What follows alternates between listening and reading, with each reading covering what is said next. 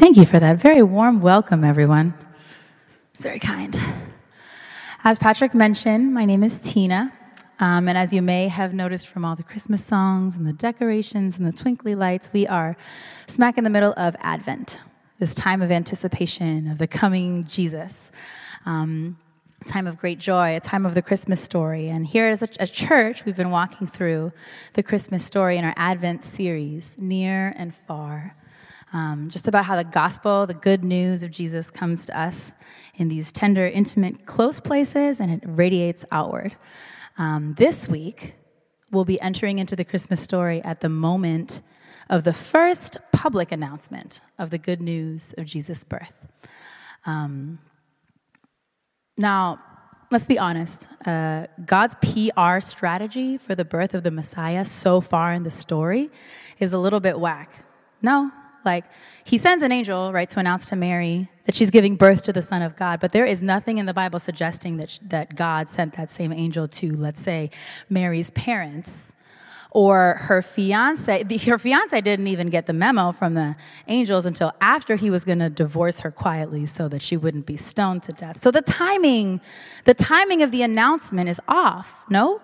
And you'd think maybe there could have been like an angelic messenger to go to maybe one or two of the innkeepers in Bethlehem to be like, hey, heads up, I know it's a busy week, things are pretty full around here, but the creator of the universe will be arriving in very vulnerable baby form. So you might want to set aside one of your better rooms. Nothing, crickets, silence. We all know how the story goes, right? Mary gives birth in a barn. It's clear, because nobody would let her into the inns, right? So clearly, the Bethlehem innkeepers did not get the memo. So it feels like, if you're reading the story from an outsider's perspective, it kind of seems like heaven completely botched the pregnancy announcement here. But here we are now, right? At this later stage in the story, Jesus has been born. Healthy and alive, a little bit dusty in a barn, but healthy, here to save humanity from sin and oppression for all time. And this is where we enter the story for today.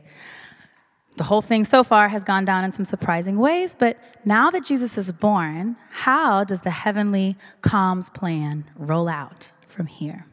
This is where we enter our story. And thinking about like communications and how things get announced. It's kind of a thing in our culture, isn't it, to be one of the people who's in the know? Usually it signals some sort of power or influence if you're the first to find out about something really important. It's like the Hamilton song, right? No one else is in the room we're having, in the room we're having. The biggest news usually starts with the people who are closest to the source, and usually it radiates outward towards less and less important people. And so if you're the first one to be filled in, typically that means that you have an extra special connection to the source of the news. And usually the bigger the news, the quicker it moves outward. So if you want to spread the news the right way, common knowledge is you start by filling in the people with the most authority who are closest to you, and then you publicize with as wide of a reach as possible. Like the pregnancy announcement that first goes to your closest friends and your parents, then maybe you got to tell your job, and then you go to Insta with the really cute picture with the baby bump. I would have slides, but there are none. So imagine, just picture the weirdest pregnancy announcement you've seen. Like, you've seen a whole bunch of them. That's how you do it. Or the leadership changeover in a business starts off first on the golf course, right? And then in the boardroom, then the letter to all the stockholders, and then the newspapers and Twitter. So it goes. The public announcement of Jesus' arrival to earth turns all of this traditional wisdom on its head, doesn't it? And I believe it says a lot about the character of our God and how we as his people get to relate to heaven as just regular, unimportant people. And so before we dive into today's scripture, would you please join me in just taking a moment to pray? God of heaven, thank you for this gospel. Thank you for the good news of your story. There's something amazing about it, so much so that we're all here gathered today to meet with you, to hear more of your good news, to understand the beauty of your love for us as told through Scripture. Would you, God, Come alive for us today. Would you speak to us today? Would you speak through me today? Would you use these precious minutes we have together as a community to illuminate something beautiful, to illuminate something true? Spirit of the living God, we make space for you. We say, welcome. We're hungry to hear from you. Would you speak something real to us today? In Jesus' beautiful name we pray. Amen. All right. No slides, right? So we're used to seeing the scripture. You're going to need to join me. Pull it out. I don't know if anybody brought like the Bible, the physical one, the book one, but you're welcome to use, I think Shirley calls it a Bible, right? The phone Bible. You can use your Bibles, you can use your Bibles, and we will turn together to Luke, the book of Luke, the Gospel of Luke, later on in the Bible, chapter 2. And we're inserting ourselves into the story at chapter 2 of the book of Luke, verse 8. And I'll be reading to you from the New International Version. So our story starts here. There were shepherds living out in the fields nearby, keeping watch over their flocks at night. An angel of the Lord appeared to them, and the glory of the Lord shone around them, and they were terrified. But the angel said to them, "Do not be afraid. I bring you good news that will cause great joy for all the people. Today, in the town of David, a Savior has been born to you. He is the Messiah, the Lord. This will be a sign to you. You will find a baby wrapped in cloths and lying in a manger." Suddenly, a great company of the heavenly host appeared with the angel, praising God and saying, "Glory to God in the highest heaven, and on earth peace to those on whom his favor rests." We'll pause right there. The first sort of thing I want to communicate to you guys today is that God's glory intentionally shows up in the most ordinary places. God's glory intentionally shows up in the most ordinary of places.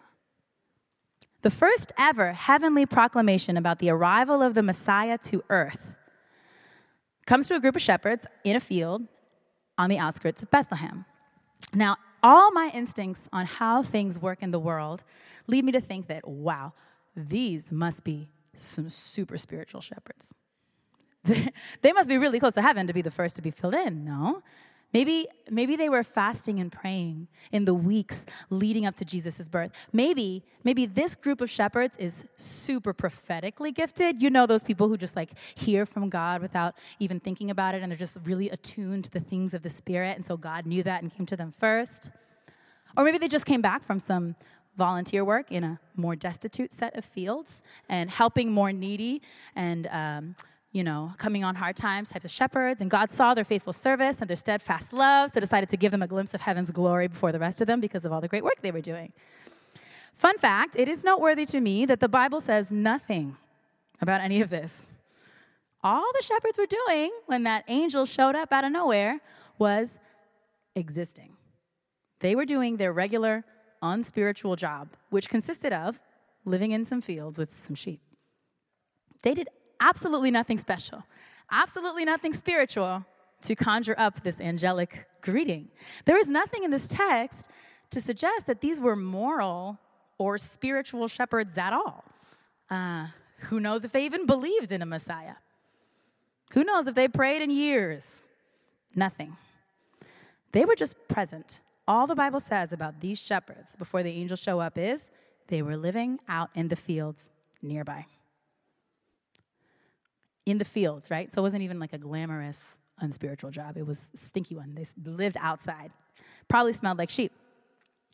So this leads me to wonder, right? Just a wondering I'll present before you today.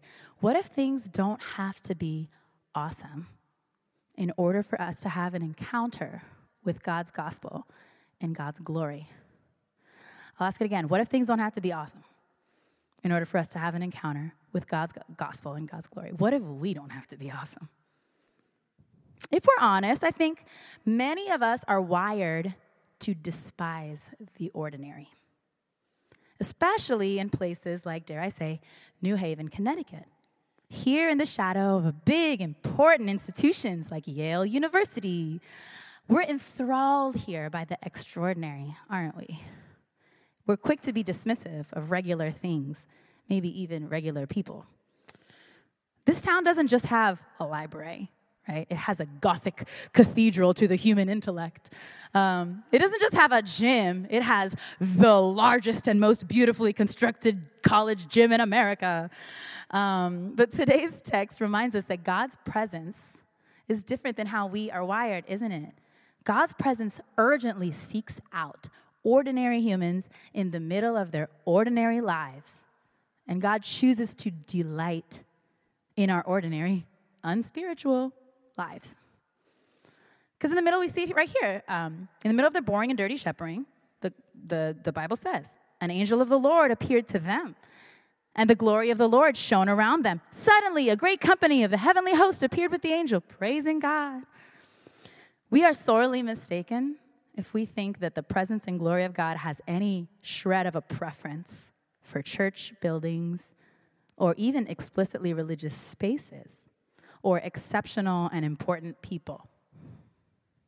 This angelic pronouncement could have come to any synagogue in the greater Bethlehem area, could it not? It could have come to any group of priests nearby. They could have popped into a meeting of the Pharisees discussing the religious text, angels being like, hey, the Messiah is born. I know you're discussing spiritual things. Here's a little tip. It could have sought out the most holy people in the land and appeared to them one by one in their deepest moments of prayer. But the angel didn't. The angel came to shepherds who were doing nothing but shepherding, not praying, not feeding the poor, or worshiping God. Just people working with their coworkers in their regular job.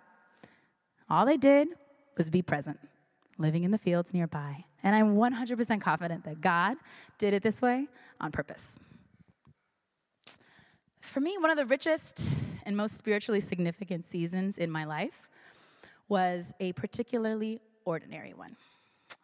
This was a little over a year after graduating from college, right around summer of 2010. I had just come back to New Haven after doing something very noble and spiritual, volunteering for a 4-month stint with some street children in Buenos Aires, Argentina, with a Christian nonprofit. I held a very important degree, bachelor's degree in political science from the one and only Yale University. I was 22 years old and full of very glorious and ambitious ideas about how I was planning on serving Jesus radically by using all of my gifts for the glory of God. And so, full of hope and excitement, I returned to New Haven, ready to rock it, applying for all the jobs. And I cast a wide net, y'all. This is like jobs in political science, research fellowships for random professors I've never heard of, public allies fellowship to do important work for the poor. Applied for paralegal for an immigration law firm, some random music-related jobs, tried a little bit of everything. I thought I wrote some pretty excellent cover letters. Even went to a couple interviews. I thought I came across as relatively charming and interesting. But only one place dared to hire me. This was Bruegger's Bagels on Grove and Church. Some of you have been there. Delicious. Pretty sure my hourly wage was less than $8. I think my title was like team member, not even like a supervisor because I had zero experience in the food industry, so I was like underqualified. And the job was what it was. I had to show up at 7 a.m. every single morning, put on my little Bruegger's Bagels black polo and the hair net and the little hat, and then with a warm smile, greet my former professors and former classmates and ask them if they wanted their bagel toasted or not toasted. Go to the bathrooms various points throughout the day to wipe down the toilets and the mirrors and make sure it was spick and span for everybody. It was a categorically unimpressive job. Many of you have held such positions in your life. And if I'm honest, I wasn't even good at it. I wasn't. There were multiple occasions where I just kind of get a little distracted, chatting with the person, and their bagel, I forgot that I was toasting it, and then it's like on fire. So, get people's order wrong. It's, this bread, not this bread. It's just a lot of details, y'all. I'm also not very good at math, so, when you're at the register and you're calculating change, that's some quick math. I was not operating in my maximum gifting. And in that season, nor was I really rocking it at anything else. I could barely afford my housing. There was at least 1 month when I was, for sure, illegally on a couch in a dorm room having to wait for another unsuspecting student to let me in to go to sleep. And then there was another several months where I basically lived in a closet on East Rock. Wasn't really doing any special projects, wasn't really in a particularly amazing band. I was attending church, but not really in charge of a single thing. But in retrospect, I actually can honestly say that I encountered the living God perhaps even more during that particularly unimpressive season of life than in many other seasons of my life. I remember looking back through my journals of that time, and it felt like God was speaking to me constantly. Like there's new songs that are leaking out of me all the time. There are these little conversations with coworkers, all people who explicitly and repeatedly told me that it was the stupidest thing in the world that I was working there after graduating from Yale, were illuminating deep things about where my identity came from and exposing some of my blind spots about what God is up to in the city of New Haven. Even customers at the bagel shop would inadvertently reveal spiritual lessons that I'd write down and then chew on for a while later. It wasn't a happy time. No, it was not. It was not easy. I cried a lot during that extended season of my life for various reasons that I won't get into now. But I do know that the glory of God was unequivocally right there with me in that mediocre bagel shop job and in my closet apartment every day and night, moving and showing up in and through the people around me, just as much as he had showed up to me and with me on the mission field in Argentina and in my classrooms at Yale. I genuinely believe that God delighted in sharing God's good news, God's gospel with little old me in the smallest things during that time. I think the angelic decision to visit the shepherds first after Jesus was born contains in it a powerful invitation for us today. Your regular life, what if your regular life doesn't need to be any different than it is right now? For God's glory to find you, to find those around you, in your current context, whatever that is. Perhaps you have been catching yourself despising the unimpressive and underwhelming parts of your day-to-day life. Have you? Can you relate to that? If you have, maybe don't. The glory of God likes to show up there unannounced. Have you been feeling maybe unspiritual lately, barely able to muster up the will to go to church or pray? In that, have you maybe been worried that God's not going to find you there anymore? Well, don't, because I think the gospel is still excited to reach you there, right where you are. Maybe you've been sleeping outside and kind of smell like the shepherds in the field. Well, the gospel glory of God can most certainly reach you, even there. However ordinary or undesirable your context is, this week, I encourage you, be on the lookout for God's glory, right in the middle of your day-to-day life. We can pay attention to it even in the regular moments, cooking food for your kids, being stuck in traffic on the drive to your office job in the morning, pumping breast milk, or wiping poop off of your baby's butt. See who is nearby you, your neighbors, even the obnoxious ones. Pay attention to who they are and what they might be saying to you. What if, with just a little attentiveness, we might glimpse God's glory there? Because it's not just on dramatic mountaintops and the deepest valleys that God shows up. Sometimes it's right in the middle of the mundane things, isn't it? Among the very regular and perfect people who happen to be around you on any given day. So don't despise the ordinary. Let's look for God there. All right, so that's the first thought. God's glory intentionally shows up in the most ordinary places. Second thought I have for you is, when we catch a glimpse of God's glory, I think the Spirit invites us to come and see more. Our story continues as follows. We pick up in Luke chapter 2, verse 15. When the angels had left them being the shepherds, and gone into heaven, the shepherds said to one another, Let's go to Bethlehem and see this thing that has happened, which the Lord has told us about. So they hurried off, and they found Mary and Joseph and the baby who was lying in the manger. When they'd seen him, they spread the word concerning what had been told them about this child, and all who heard it were amazed at what the shepherds said to them. But Mary treasured up all these things and pondered them in her heart. The shepherds returned, glorifying and praising God for all the things they had heard and seen, which were just as they had been told. The first thing the shepherds do after being terrified is to get off their butts together and draw nearer to the source. Yeah? They say, the first words that come out of the shepherds' mouths, let's go to Bethlehem and see this thing that has happened, which the Lord has told us about. I think there's something for us here, too. Whenever we encounter the glory of God, there's more where that came from. There's always more where that came from. The shepherds could have stayed put. They just saw an angelic choir sing them a song, right? That's enough for one day's glory. They could have been content with the announcement and the song, got the memo, that's cool, store that away, now I know. But they didn't. First, they processed with one another. They named it out loud. Whoa, that just happened. And then they got up and got closer, hungry to see the baby himself, right? One of the most catalytic phrases in the beginning of Jesus's non-baby Jesus, grown Jesus's ministry, is the phrase, come and see. Jesus says it to people who are curious about him, and then they say it to people in their circles, and that's how Jesus builds his first following. You can see this in the book of John, another one of the Gospels, chapter 1, verse 38. A couple of disciples say, Rabbi, which means teacher, where are you staying?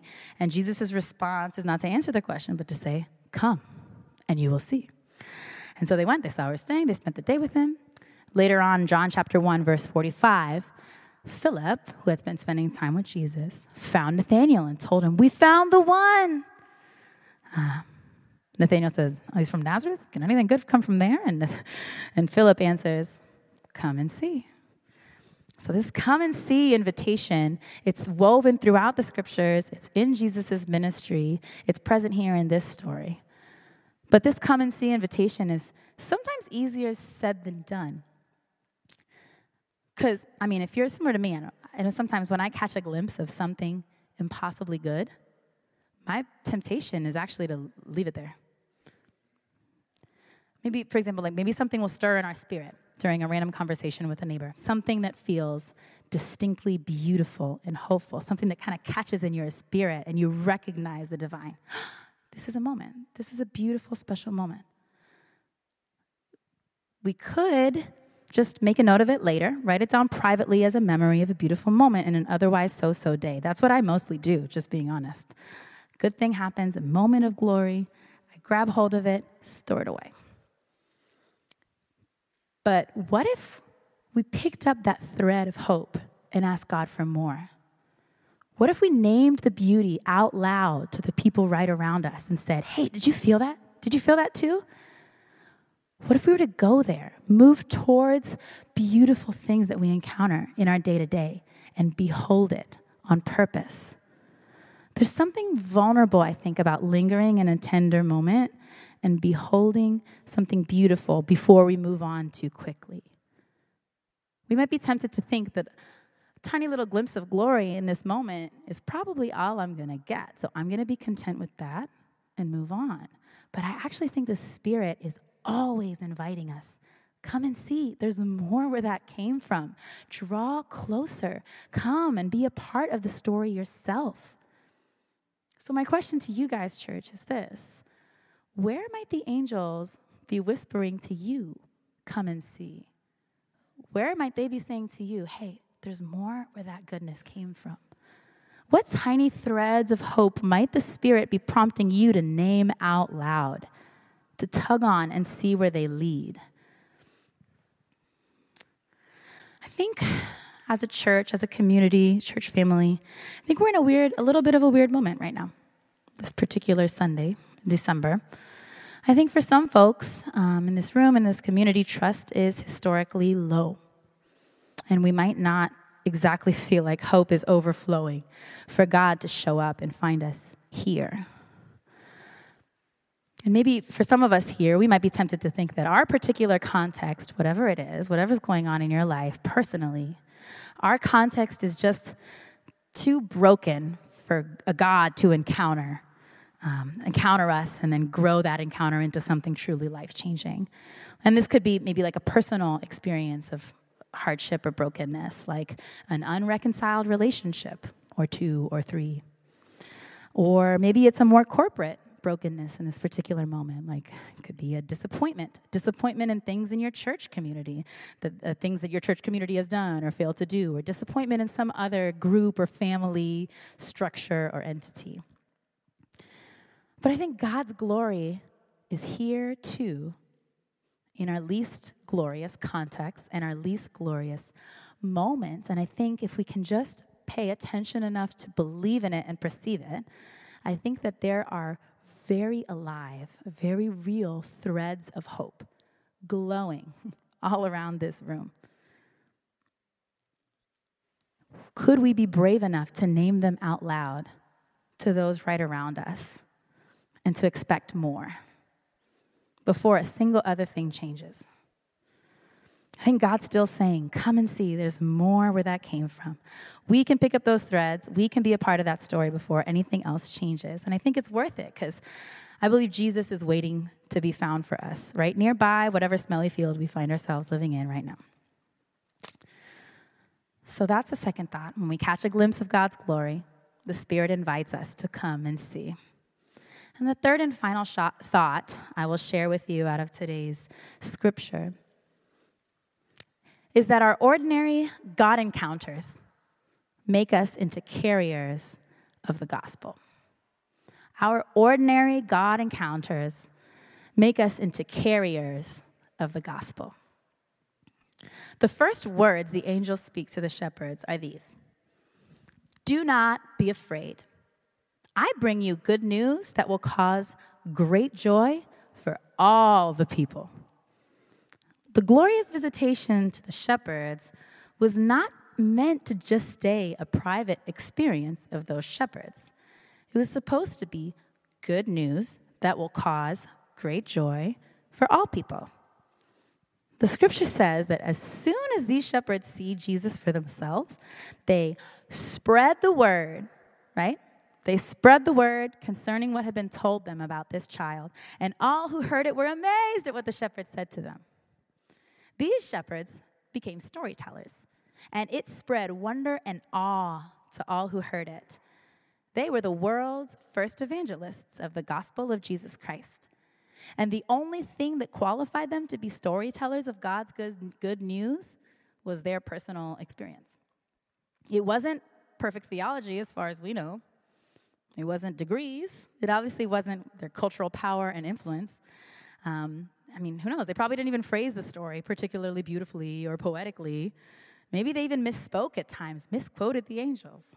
But without fail, their testimony was real to them, and it spread wonder and awe to anyone who paid attention. I know that for me, I am often hesitant to share about what I've seen of God out loud, especially if I'm not sure that I can present it beautifully and package it right, you know? Some of us here are external processors. I know some of you external processors. You just share your thoughts, you know? You figure it out as you go. You're kind of communicating. You're like, hi, I now know the conclusion because I've told you. I am not one of those people. I'm more of a sit down and journal about it for hours and hours and tell no one. And then maybe once I've I'll come to the conclusion, I wrapped it up with a beautiful takeaway and I can say it artfully, then I will share, this is what I have learned. And so that's the kind of person that I tend to be.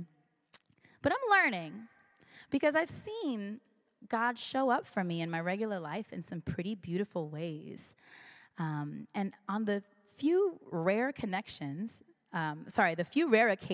where I give words to that in front of other people, it always spreads joy. It always bears some sort of a fruit. It's always beautiful.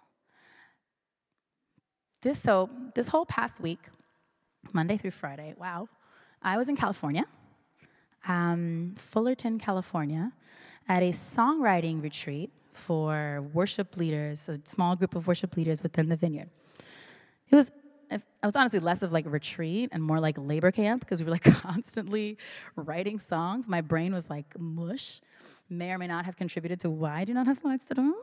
But many of you here know this about me because I've shared it at church before. But for a good chunk of last year, I was going through a pretty severe vocal cord injury that left me completely unable to sing and not really able to talk too much for the better part of around 9 months. That injury was, in fact, miraculously healed. Woo! I have told this story before, and there has been so much joy in myself and in others every time I name it out loud, every time I share that story. But this past week, after one of the many group songwriting sessions, I surprised myself by sitting down and sharing a little bit more freely than I usually do about some of the moments where I found God's glory pre-healing. How in this extended time of voicelessness, God gently and tenderly met me in this sense of sinking despair that I found myself like slowly descending into. And the despair that came from that thought that like, I am no longer useful to my Creator. How like singing was always the one thing, right? The one thing I knew how to do, the one way that I can serve others in my community. I can sing, or at least I can talk. Nope, can't do either. Okay, what am I, right? So how God approached me and drew near to me, even in those questions, even in the anxiety of the constant thought that the one thing I was good at, which is my voice, was potentially going to be gone and never come back. I caught myself sharing how God would just draw near, and how I felt the voice of God over and over reminding me, surprising me, honestly, with the thought that He so treasured this quiet time alone with me. How God taught me that I am extraordinarily, fundamentally loved and delighted in ways that are 100% detached from the work that I do for God, the work that I do for God's kingdom. I caught myself sharing about how it felt like God was slowly teaching me how to be carried by other people, right? Pastor's wife in a church. Very rarely do I go up and get prayer. Sunday after Sunday after Sunday after Sunday, I was just like a blubbering mess asking for prayer. That was not effective in the moment, but was really powerful over time.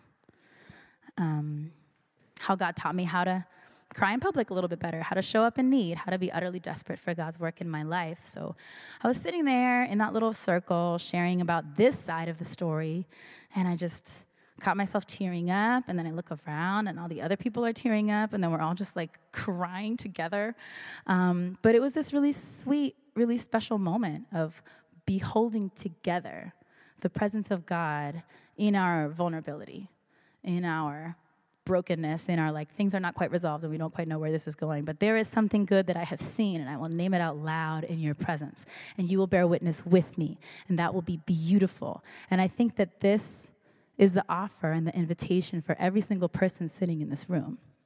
Because I know that every single one of us here, whether or not we would say confidently that we believe in God or believe in Jesus and the gospel, I know for a fact that every single person in this room has glimpsed the glory of God. You know it. Something maybe comes to mind right now. You're like, yep, I've seen it. I know it's real. I felt that moment of love. I felt that moment of profound connection. I felt that like, I am so awake right now and I didn't know this was possible feeling. I think that the Spirit's invitation to us is the same invitation that the Spirit gave the shepherds. Hey, God's here. Come closer. See it for yourself. Become storytellers. Tell the world. Tell everyone. Tell everyone what you have seen, the beauty that you have seen. And if you feel like you're not qualified to give that declaration or give that testimony because the thing you have seen isn't like a mountaintop or whatever, don't disqualify yourself, because these are some random shepherds who are living outside. And they told everyone. And it spread joy and awe everywhere. Like, what if you could be a spreader of joy and awe everywhere just by putting words to these moments of beauty that you come across in your regular everyday life? So I think that's the lesson. That's the hope of what we can follow, what we can lean into out of what we see in the shepherds. So before we turn to a time of prayer ministry, the sharing of words that have been discerned in community, the invitations to prayer, I just want to leave three actually, specific invitations for you guys to take on this week, should you choose to accept it. The first invitation is from that first idea of God's excitement to meet you in the ordinary. Let's take a moment and think right now. Is there an aspect of your routine, an aspect of your day-to-day life that makes you, where you definitely don't see it as a place to meet with God? Yeah, can you think of that? I mean, for some of us, it's the 10-minute drive of traffic, and you just become particularly enraged, or maybe you're it's a place in your day where you just have to do a boring thing. You're oh, I hate this place. Or maybe it's a family thing. It could be any number of things that regularly shows up in your daily routine, in your weekly routine. I will issue a challenge this week, and perhaps every week thereafter for the rest of your life. What if you were to expect to meet God there? What if you were to turn that particular stinky field into a sanctuary, into holy ground, a tabernacle? What if on that drive you're this is my moment to commune with the Lord and I choose to expect him, right? Could be any number of things. But in that place, what if you were to look for glory? Keep your eyes extra open. Look up from what you're doing. Just exist, right? And see if glory shows up. So that's my challenge one. Look for glory in a boring everyday thing. My challenge 2 is to take God up on that come and see. I think about my own life. I think one of my big struggles is distraction. It's easier now to be distracted than I think ever, probably. But the I'm listening to you, and I'm on my phone, and I'm listening to you, and I'm on my phone. There's so many distractions all around. And so I think another challenge I would love to issue to you guys as a church is, what if we paid attention to our moments of we're starting to be present and then we pull back? Pay attention to when we're pulling back from presence and say, actually, I'm going to lean in instead of pulling back. I'm going to put down that distraction and lean in and ask for more, expect more. Let's take God up on that come and see invitation, yeah? All right, so the first one, looking for God in the boring every day. Second one, let's put down distraction when we notice it and lean in instead of away. And then the last one is just really practical. Share with one human being a moment of glory. It could be from your whole life, something you haven't really talked a lot about. Be hey, did you know that when I was 20, I really encountered God in this beautiful way? You can decide who to tell it to. It could be a really simple thing you saw that day. It could be something more meaningful with a friend. That's my challenge to you this week. What if we found a moment of glory, thought of a moment of glory, and shared that out loud, gave it words, and just beheld the beauty of that moment in the presence of another human being? I think that good things will come from that. I'm going to invite up Todd. We'll be sharing some words for prayer.